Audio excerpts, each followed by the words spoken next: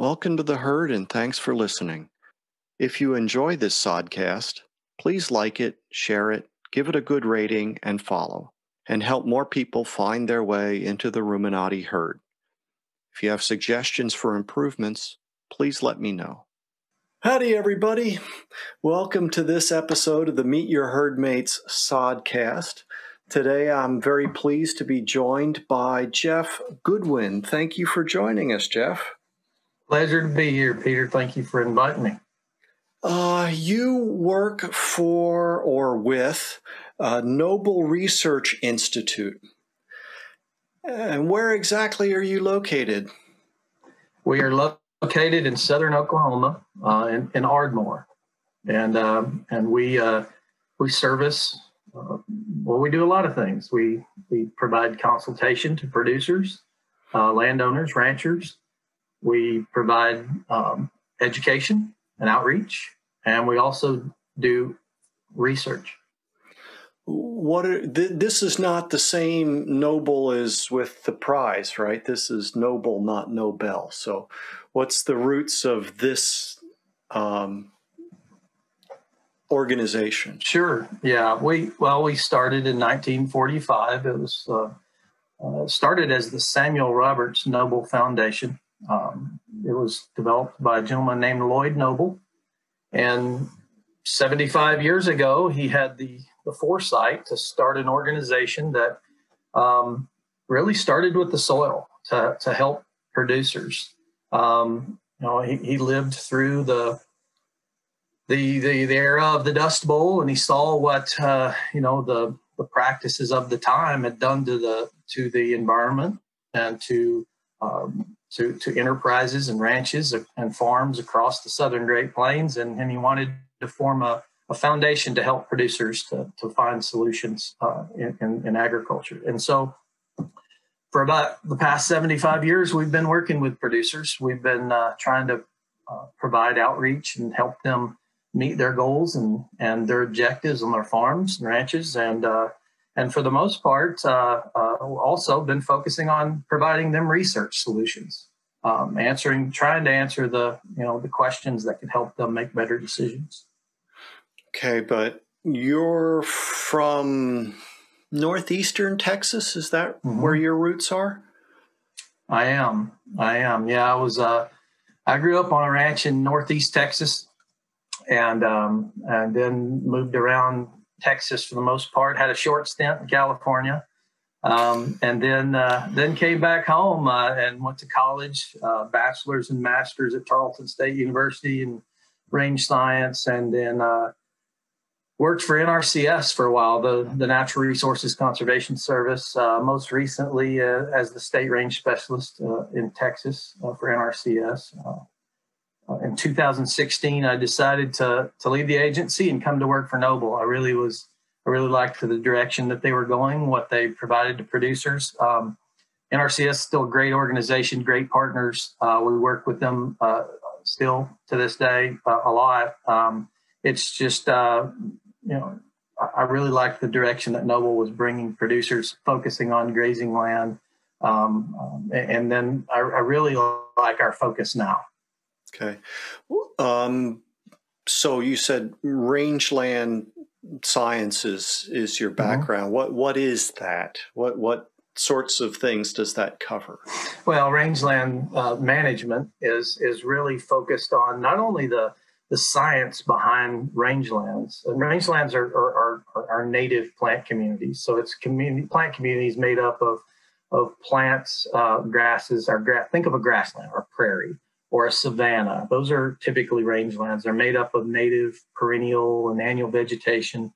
And so there's an entire discipline around understanding not only the science behind how those plant communities respond to management, but also there's an art. And the art is really how those principles and practices are applied on the landscape. And that's what producers do every day. They apply these principles and practices based on the best available science that they know. Okay. Now, you've already mentioned this new direction that, Noble Research Institute is embarking on. In a sense, in a very real sense, it's new. In a very real sense, it's also a continuation of even the original desire of the founder. So tell us what this direction now is. Well, sure, and I would say that it's a focusing. We are focusing on a priority for us is to help producers achieve regenerative land stewardship and grazing animal production with producer profitability. And so when you look at it with that context, it's really focusing on regenerating the landscape, working with producers to help them answer the questions that they're asking every day. How do I make my property better? How do I regenerate my soils? I think if you step back and look at the country, not even just the Southern Great Plains, but a lot of our grazing lands, some instances have seen some regeneration, but a lot of them have been degraded over time, and that's it's because of a lot of issues. It's not just management. It's just land use change too in certain instances. And so, really, when we step back, we want to help our producers regenerate their landscapes, their plant communities, their livelihoods in a profitable manner so that they can be sustainable in the future and be there for the next generation. Yeah, it's interesting when you can step back and look at the history of agriculture and what's been discovered, and lay that onto those land use change patterns that you describe, and how that's been influenced indeed by policy at times. So, for example, preceding the Dust Bowl, there was the government inducement to become a wheat exporting nation. And so people were encouraged to do things that ended up in very short order creating this catastrophe in the part of the country that you live in now. And if you look on the East Coast or the southeastern U.S., you can see lands that have been in agriculture for 100 years more than your part of the country. And that was before we had fertilizers or a better understanding of soils. And so we had major erosion and we had depletion, and then people moved west because the soils were no longer productive in their part. So now we're faced with this attempt to not just preserve, but improve the soil resource. Yeah, we kind of have termed that regeneration or regenerative management, regenerating the life back into these soils. We too often think of, we think of soils as a medium to grow crops, or a lot of times people call it dirt. It's certainly not. It's a living environment with soil bacteria, and they have positive, beneficial relationships with plants, and they're symbiotic, and so it is definitely an ecosystem. And so reviving the biology and the living properties within that soil really moves us on a different plane. It puts us into a different situation where we're actually beginning to understand how all of these key pieces work together, and they're really part of the whole system. It's not, we can't separate it. Right. And there are many things that people can hear in public and in popular media. The question comes back to, like any area of advancing science, our knowledge is limited, especially, and in this area is no exception. We've spent a lot of years studying soils, but some of these things are newer ways to look at something. And so what sorts of research do you or does the Noble Research Institute envisioning being focus areas in the next few years and then further down the road? Great question. I think when I look at this opportunity and our movement into our focus on regenerative grazing land management, our focus is going to be on providing solutions for producers. So overarching, right, as we look at sort of maybe some priority areas for us, we're going to do this within the context of providing solutions for producers. And so there's really sort of 5 areas that we really want to begin to focus on as an organization. And first is this idea of, I call it the 3 M's. It's metrics, management, and monitoring. So when we start thinking about managing our landscapes, we can't really measure or manage what we aren't measuring, right? So we have to be able to know where we are in order to determine where we want to go. And so this idea of metrics, management, and monitoring is really about asking the questions, what are the right metrics to look at? Whether you're looking at soil health or you're looking at your livestock enterprise, but more specifically from the land perspective, what are the metrics that we really need to look at? There's metrics, there's plant metrics, there's soil metrics, there's a number of metrics out there. What are the ones that really matter? How are they influenced by the management that we apply to the landscape? And so as we apply management practices based on these principles, how do they influence the metrics? And then really, how do we monitor those at scales that are relevant to producers? Now, if we look at small plots and then begin to extrapolate that out, is it always representative of the landscape? And so we have to look at new tools and opportunities to tie in things like remote sensing and other techniques to be able to look at these at landscape type scales, or at least the ranch scale. And so that's going to be a big one for us moving forward. The second would be really, what does this transition look like from a conventional operation to a regenerative one? There are questions around timing. How long does it take to transition a conventional operation into a regenerative one? It's a journey. There's really not a finish line that you're going to run through and say, hey, I'm here. There are some metrics that we want to build on, but what's the time? What are the economics? What does the social dynamic look like to the producer? How does it benefit their quality of life?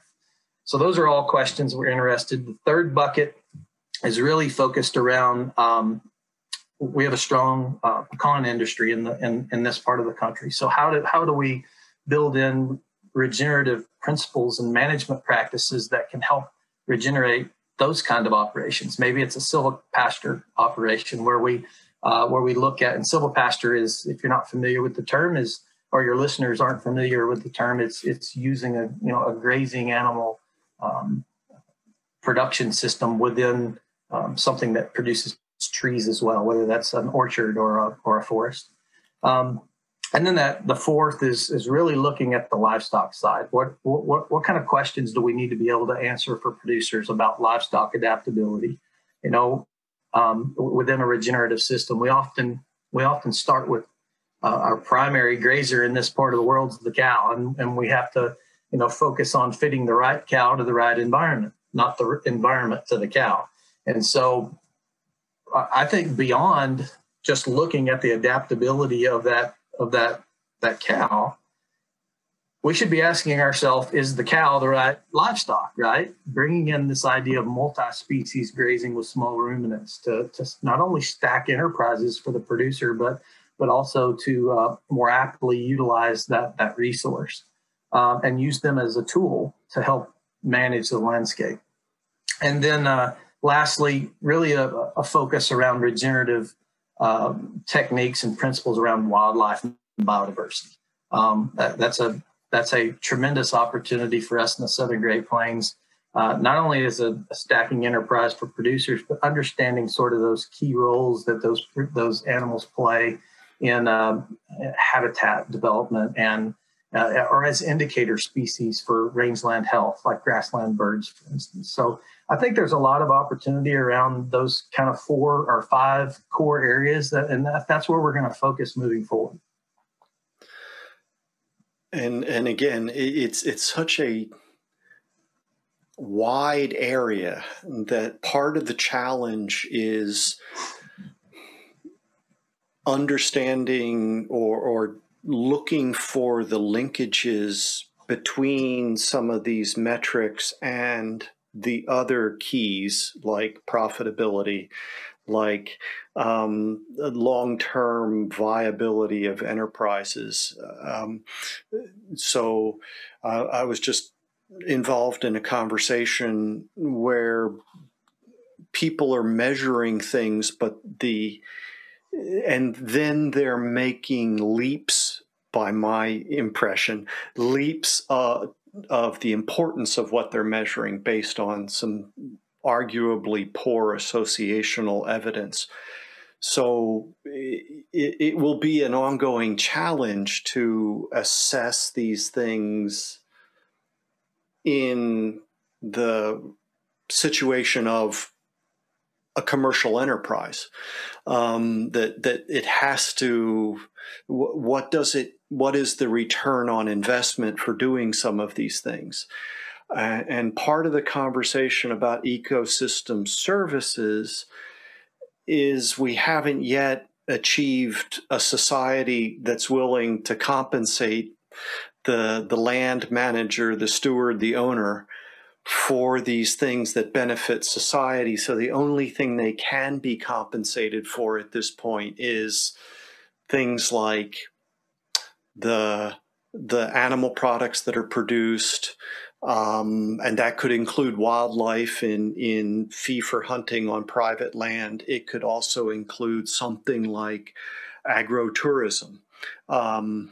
But some of the others, we haven't yet gotten to where society is willing to support those kinds of benefits. So maybe it would be important to run down some of those ecosystem services to make the case for why society maybe wants to, at some point, entertain that kind of an approach to land management.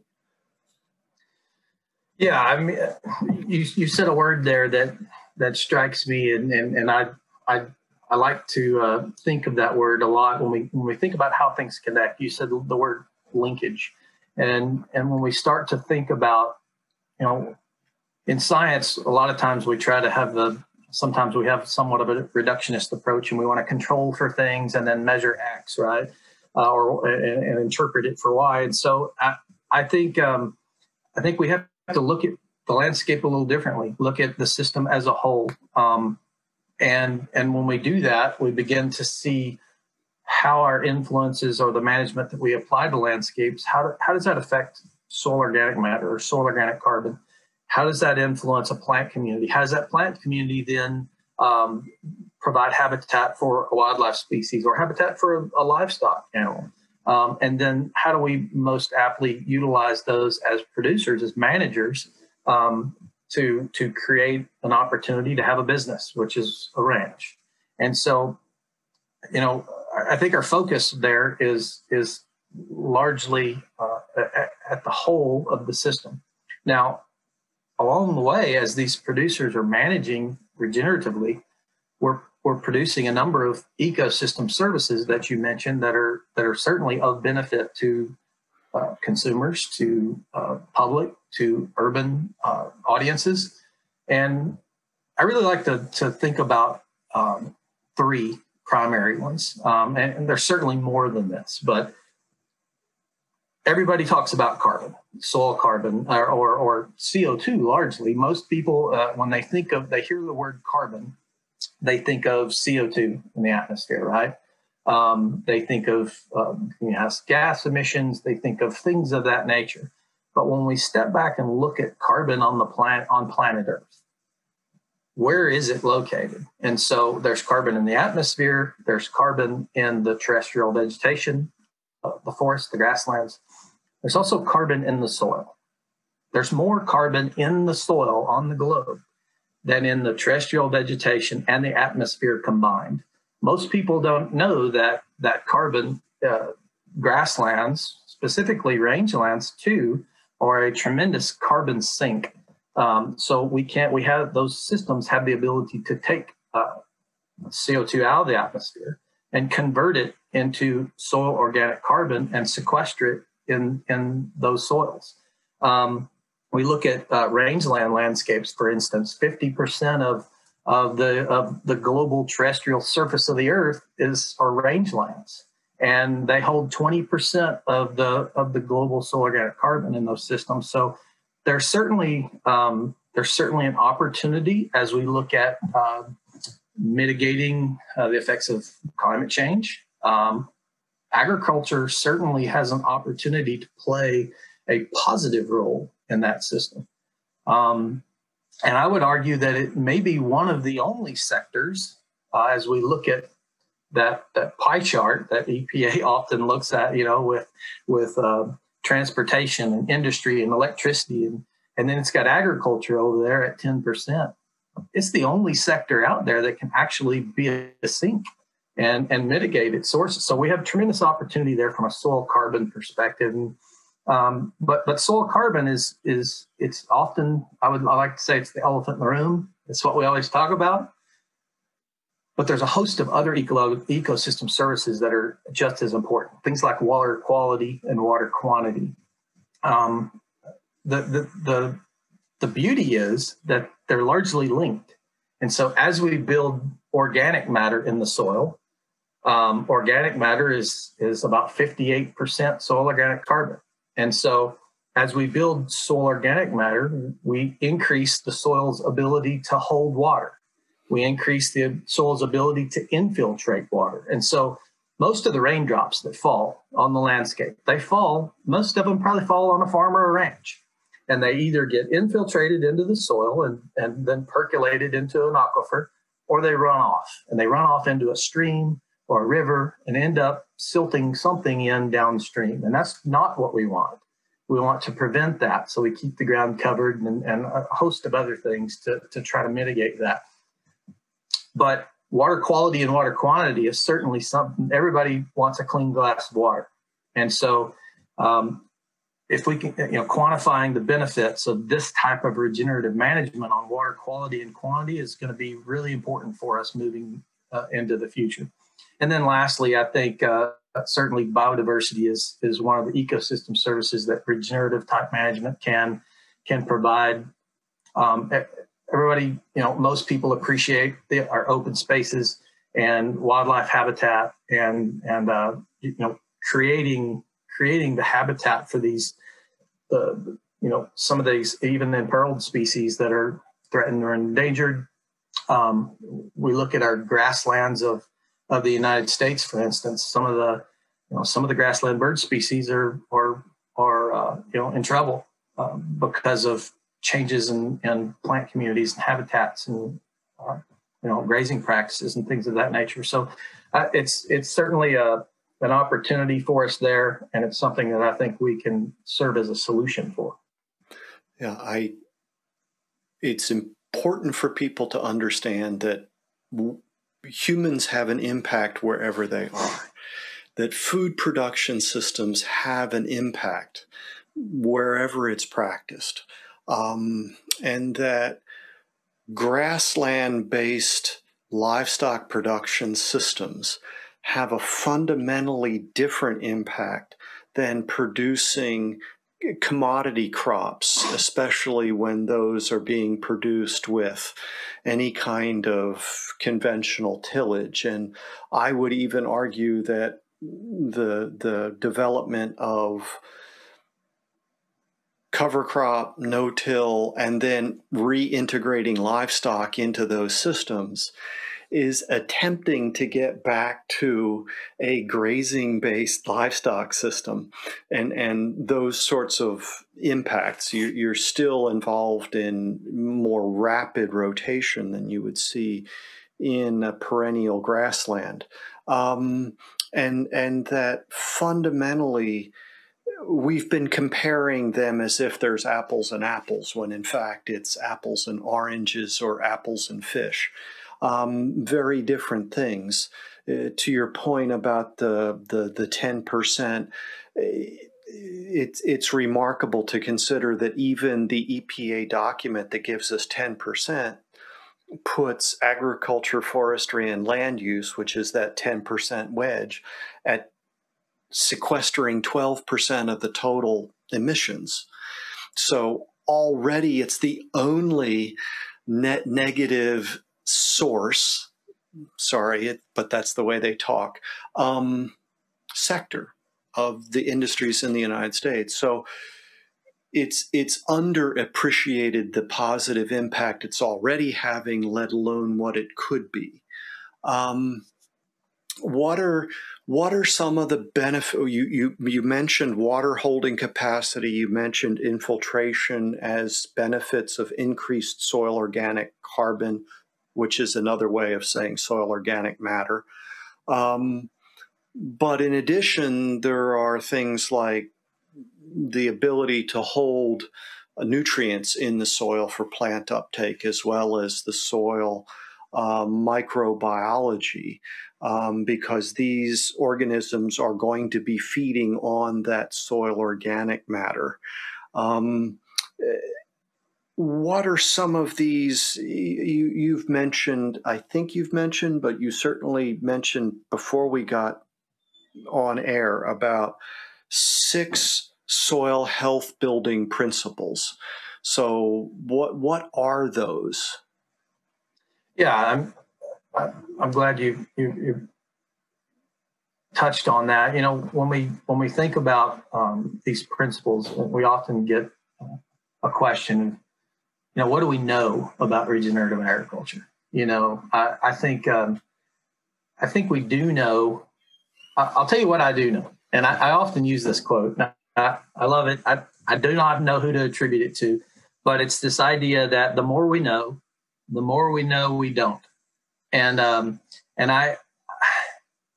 can tell you, I've been doing this in this field for 2 different organizations over 10 years, and I ask more questions today than I ever did when I started. And so this you know, continually learning about these systems, I love it. But we do know that these principles that we try to set for building healthy soil, we know they work. And interestingly enough, when you know, these principles were sort of developed by producers, they weren't born out of legislation or regulation by a federal organization. They were built out of producers that were really wanting to do things differently. You know, and what they were cropland producers, and what they saw is that, look at this native rangeland system over here. It's working. It has functional ecosystem processes. It has, you know, what are the core tenets of that functional native rangeland system that we could then mimic on a cropland system? And so we've sort of built that into 6 really core tenets, and the first one is context. You know, the application of the principles that I'll talk about all depend on the individual producer's context. So what that means is you know, what may work for you in your operation may not necessarily work exactly the same for me. No 2 ranches are the same. Even if they're next door to each other, they likely have different soils. And so, you know, a producer in North Dakota is going to be applying these principles probably a little bit differently than we are in Southern Oklahoma. So context matters. But the first and foremost, and of the next 5 is cover the soil. We have to keep the ground covered. I often like to say that we can't build healthy soils if they're moving. They can't be washing away. They can't be blowing away. They have to be still. And covering that soil, you know, it helps for a number of reasons, but it helps us build organic matter. It helps us build through the decaying process of plants being broken down by soil microbes. We're starting to learn that building organic matter is not just above ground decomposition. It's decaying root matter, and it's largely the microbes themselves creating a lot of this organic material in the soils, or building into that organic pool. Also, keeping the ground covers is a temperature mitigation process for us. If the soil is bare in the summertime in the Southern Great Plains, if it's 100 degrees, it could push 130, 140 degrees on the soil surface. And when we get to 140 degrees, we start to kill soil bacteria. We want our soil bacteria to be alive and active. When you cook a hamburger, you cook it to 140 degrees for a reason. We don't want bacteria in that, but we absolutely want a living, thriving system in our soils. So we keep it covered and keep it there. The second is to minimize disturbance. In cropland systems, we're largely talking about tillage. We don't want to till the soil because that helps release carbon. Microbes, soil mycorrhizal fungi do not like tillage. They can't persist in that kind of a situation. And so moving into no-till systems in cropland. But on grazing lands, grazing is a disturbance. So we try to minimize the negative impacts by managing the timing, intensity, frequency, and duration, by managing the actual grazing management. That's how we minimize any of the unnatural disturbances, if you will. Increasing plant diversity. This was a big one. Tell me where we find a monoculture in nature. We really don't. Mother Nature wants a diverse landscape, and increasing diversity in our systems, whether it be rangeland, pasture, cropland, is always a good idea. We know that increased diversity helps us increase the microbiome diversity.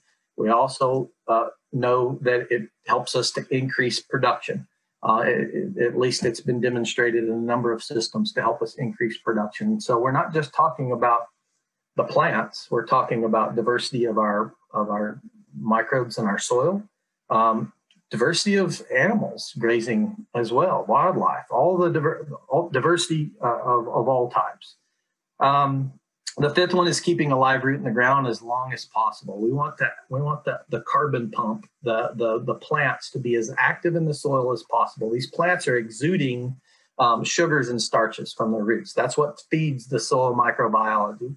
And so we want to keep that active as possible for as long as we can. So we like to see cool and warm season plants growing throughout the year to keep that live root in the ground as long as possible. And the last one is properly integrating livestock. So if we're going to utilize livestock as a tool to help us manage that landscape, let's do it in an adaptive approach so that we can utilize the grazing in an adaptive way that's provides us a level of flexibility.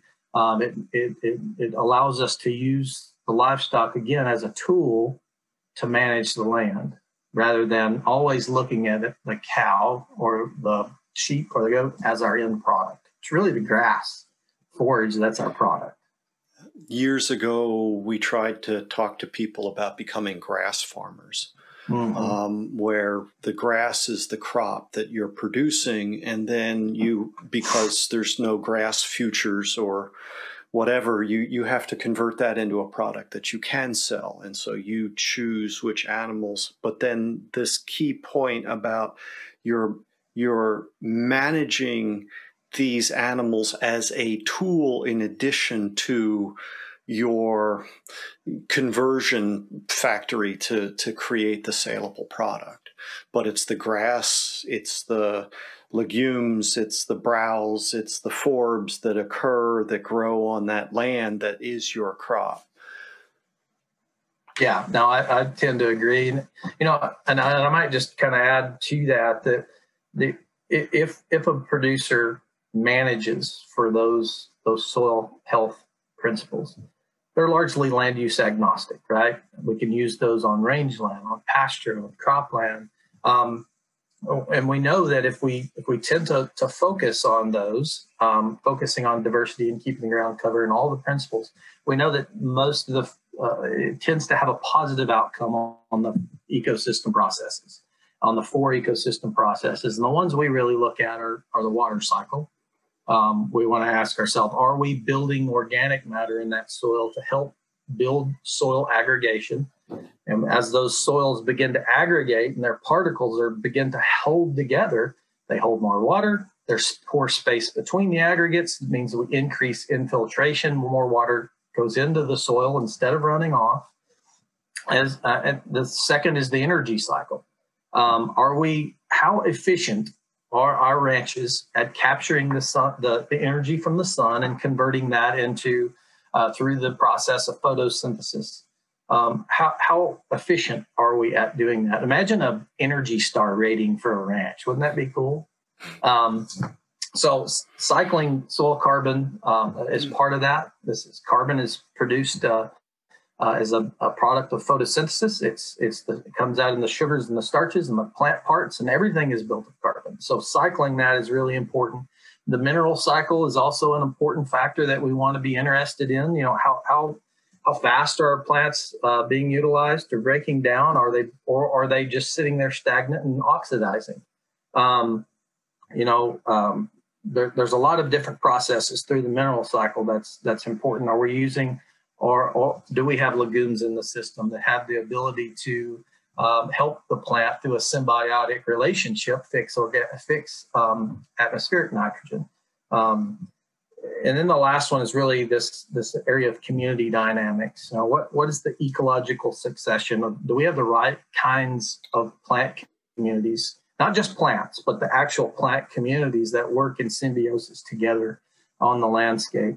I really feel like once we start managing with a regenerative mindset and we make our management decisions based on those principles, sort of in the thought process of our daily management, the ecosystem processes tend to start to work better.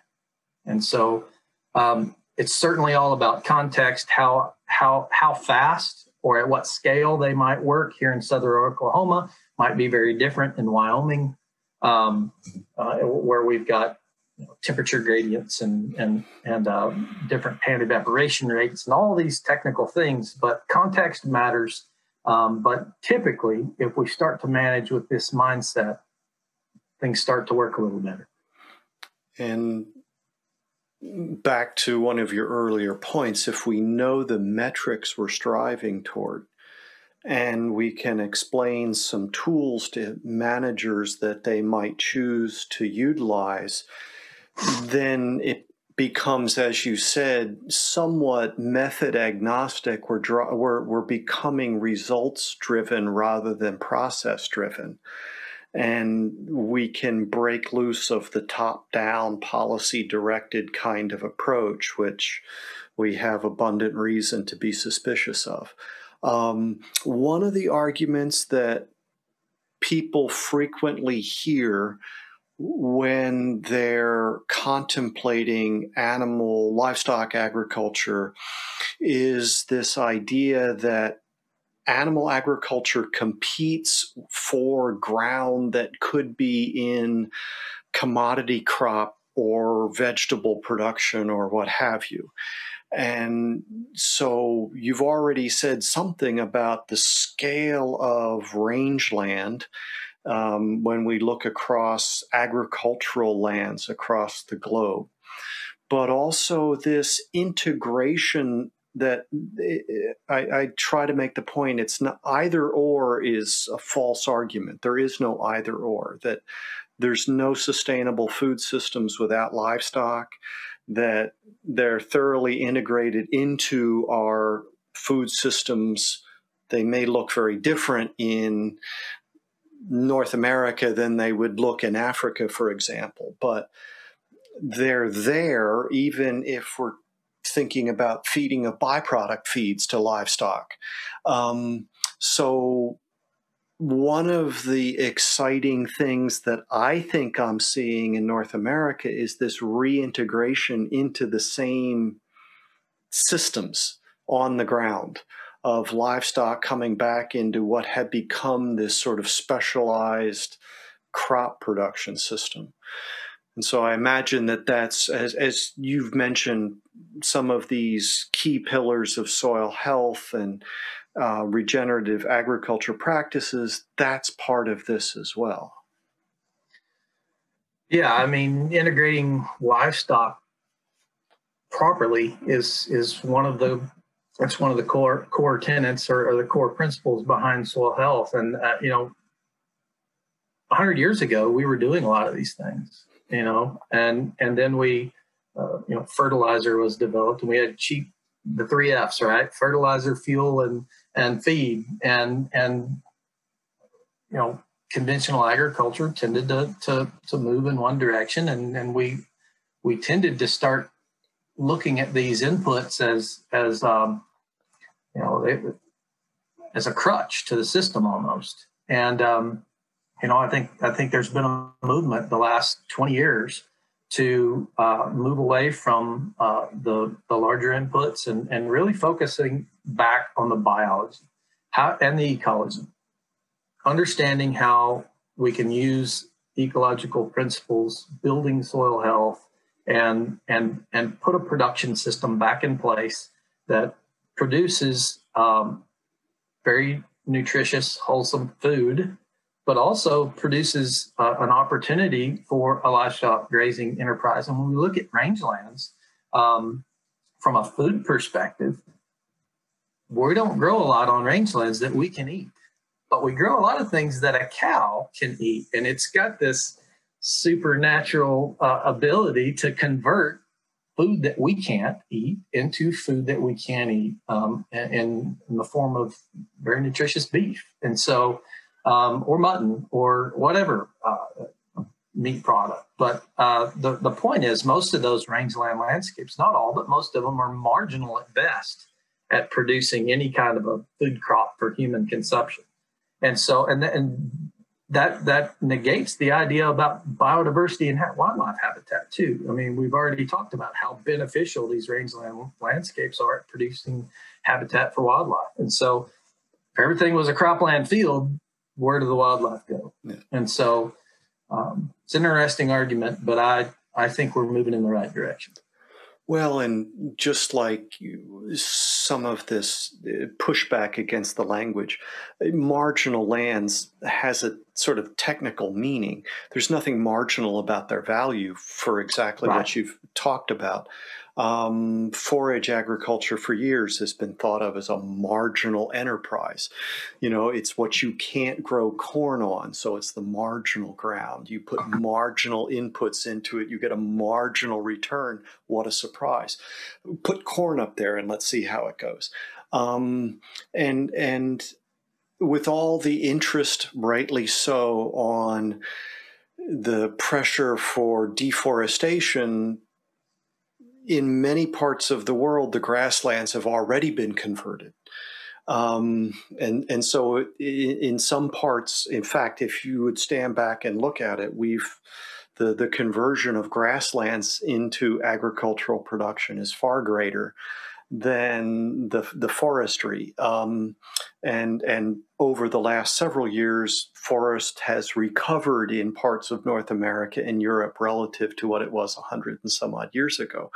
So the grasslands themselves have this tremendous and yet underappreciated value. And if we can argue about the value of the food that's for human consumption that's produced from grasslands, we might be able to better appreciate that, again, in the context. We're driving, so I don't know the time frame of the vision for the Noble Research Institute, but one of my event horizons is 2050. I might make it that long. I don't think so, but but young professionals such as yourself coming into, or undergraduate students, certainly it's within their professional lifetime. 70 to 80% of humanity is going to live in urbanized areas by that time. So how do we make the case for the importance of these things to a public that's going to be, well, I could think of a few, but I'd be interested in your arguments for why this should be of interest and, in fact, a focus for resources and other inputs to foster this kind of learning and deployment. And I also want to say not merely in North America, but around the world, because we have these challenges.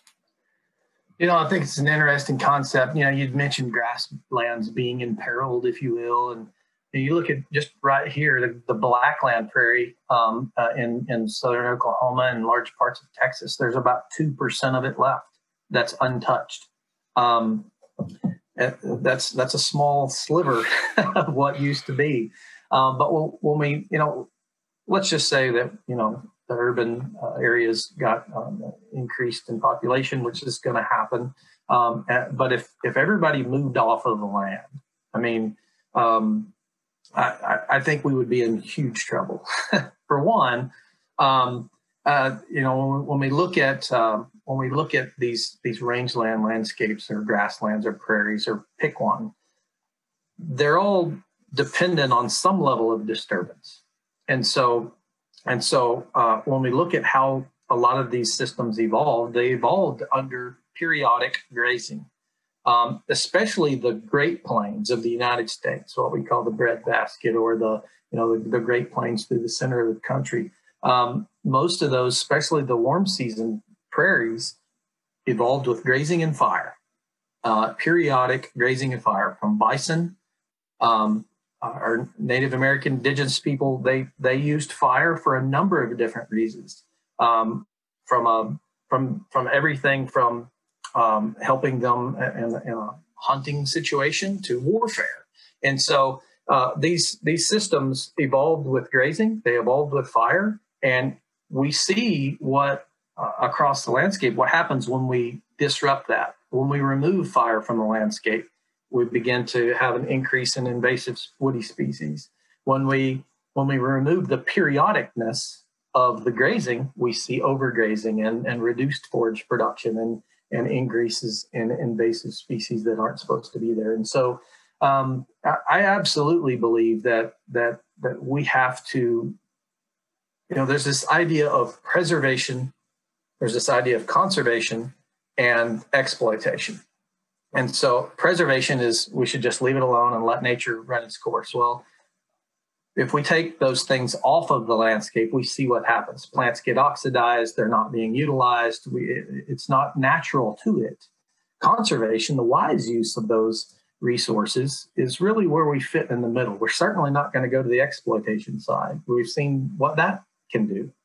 And so if we stay in the middle and conserve our natural resources and begin to regenerate those over time using smart principles and developing the science that helps producers make better better decisions, and so that they can more aptly manage the landscapes that they steward. To me, that's the only answer. There's a research property farm in Kansas in the Flint Hills, and I forget the name. I'll try to look it up and put a link in the show notes. But I was in Manhattan for sustainable livestock conference. And so they took us on a tour out there as part of the event. And one of the things that they said that I had never thought of was that part of the Flint Hills are these relatively impermeable layers at some depth in the soil profile that keeps water above where the grasses and forbs could get to it, but that when the woody species encroached, their roots were capable of penetrating down, and as a result, they broke those layers, and now you change the hydrology in that soil. And so some of the changes that can take place are nowhere near apparent when you just look at the landscape. But indeed, the use of fire goes from the Atlantic seaboard straight way across, certainly to the Rocky Mountains, pretty well documented for the reasons that you mentioned. And so it seems to me it would be better to use the animals as disturbance than use fire for any number of reasons, not the least of which is we now have people living in communities in these areas, or even as their own farm and ranch properties. And we've seen what happens when these cataclysmic wildfires take off for a number of reasons. Well, I think there's a big difference between a wildfire and a prescribed fire.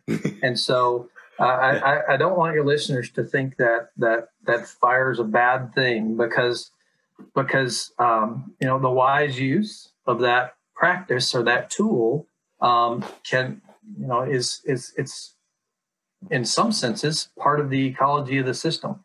And so when we talk about prescribed fire, it's no different than a doctor prescribing a medicine for a human. I mean, it has a dosage and a timing, and you have to. It has a specific purpose and a specific prescription on how it's applied, and so it's no different than fire. We have environmental aspects that we look at, things like wind speed and temperature and humidity, and if we're not going to meet the target or the objective, then we don't do it. And so there's positives, but we aren't talking about wildfires here. They're always bad. We don't want to be out of control.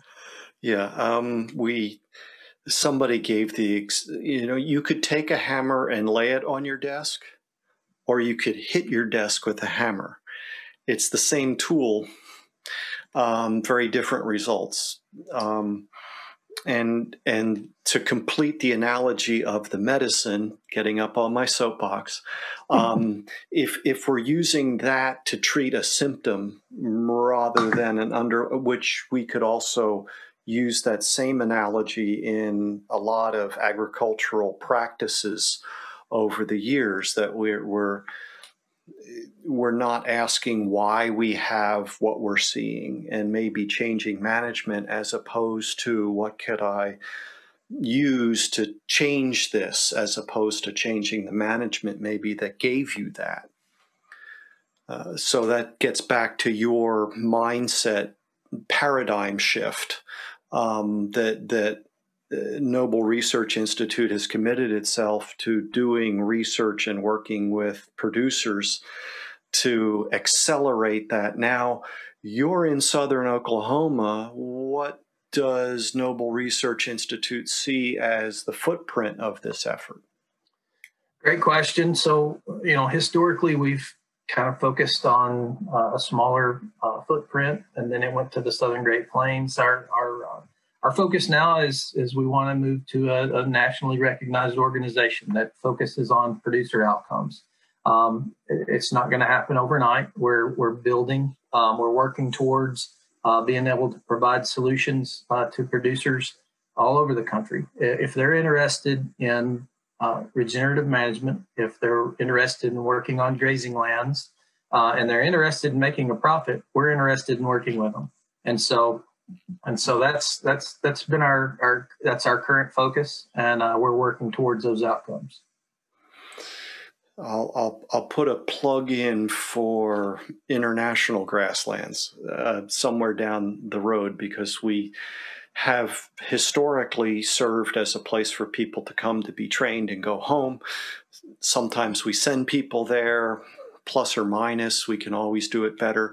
And of course, in 2 years' time, 2023, we'll be hosting the International Grasslands Congress. And the theme for that is grasslands for soil, animal, and human health. So putting a bug out for people to put that on there. It's May of 2023.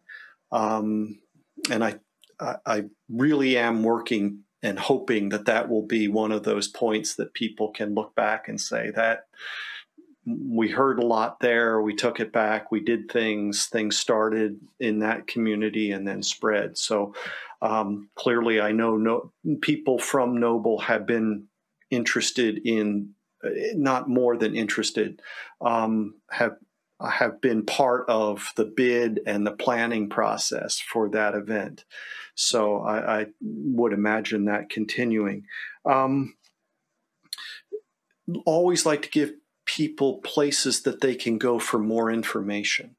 And again, people who are like you said, producers, that's one channel, but there are obviously more people who are not in agriculture than are. And how do we get more people aware and involved and learn about what's going on? Yeah, opportunities for continual learning, just getting a question answered, or finding more information is always important. You can certainly come to look at us at our website's noble.org.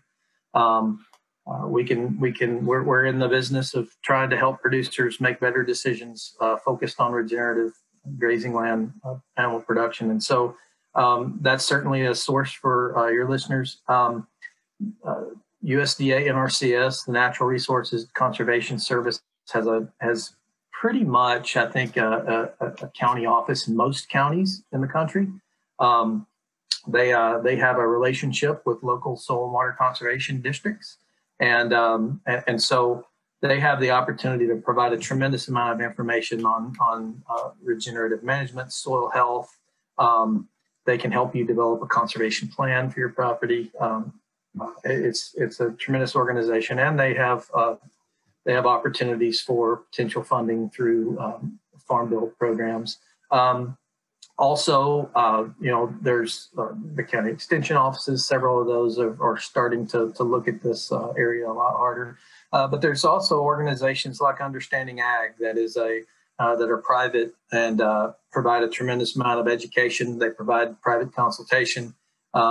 It's a group of very knowledgeable consultants and leaders there in the movement, and so I would encourage the listeners to check out those sources. And again, I'll provide links to get people pointed in the right direction, because I know that there's a lot of information that a lot of people are not aware of. I've been hitting you with questions, and I appreciate the guidance and the responses through this process. Offer my congratulations. In February of last year in San Antonio, there was an event that I was able to participate in and met individuals from the leadership of Noble, and we were talking about things that obviously got interrupted. I look forward to picking some of those ideas back up now that it seems an appropriate time to have those conversations.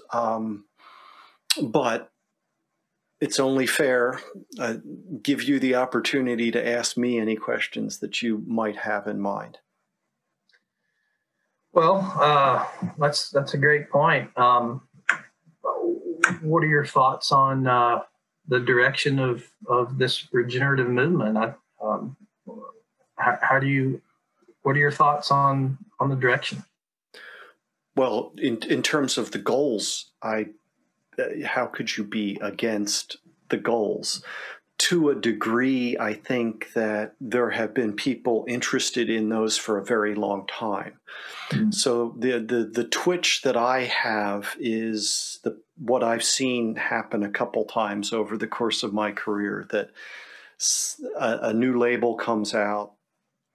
Okay, now that becomes the point of excitement. And then what tends to happen is resources are allocated, but they're not new resources. And so they end up taking resources and reallocating them. And that then ends up being this process where I don't think we make the progress that we absolutely have to make.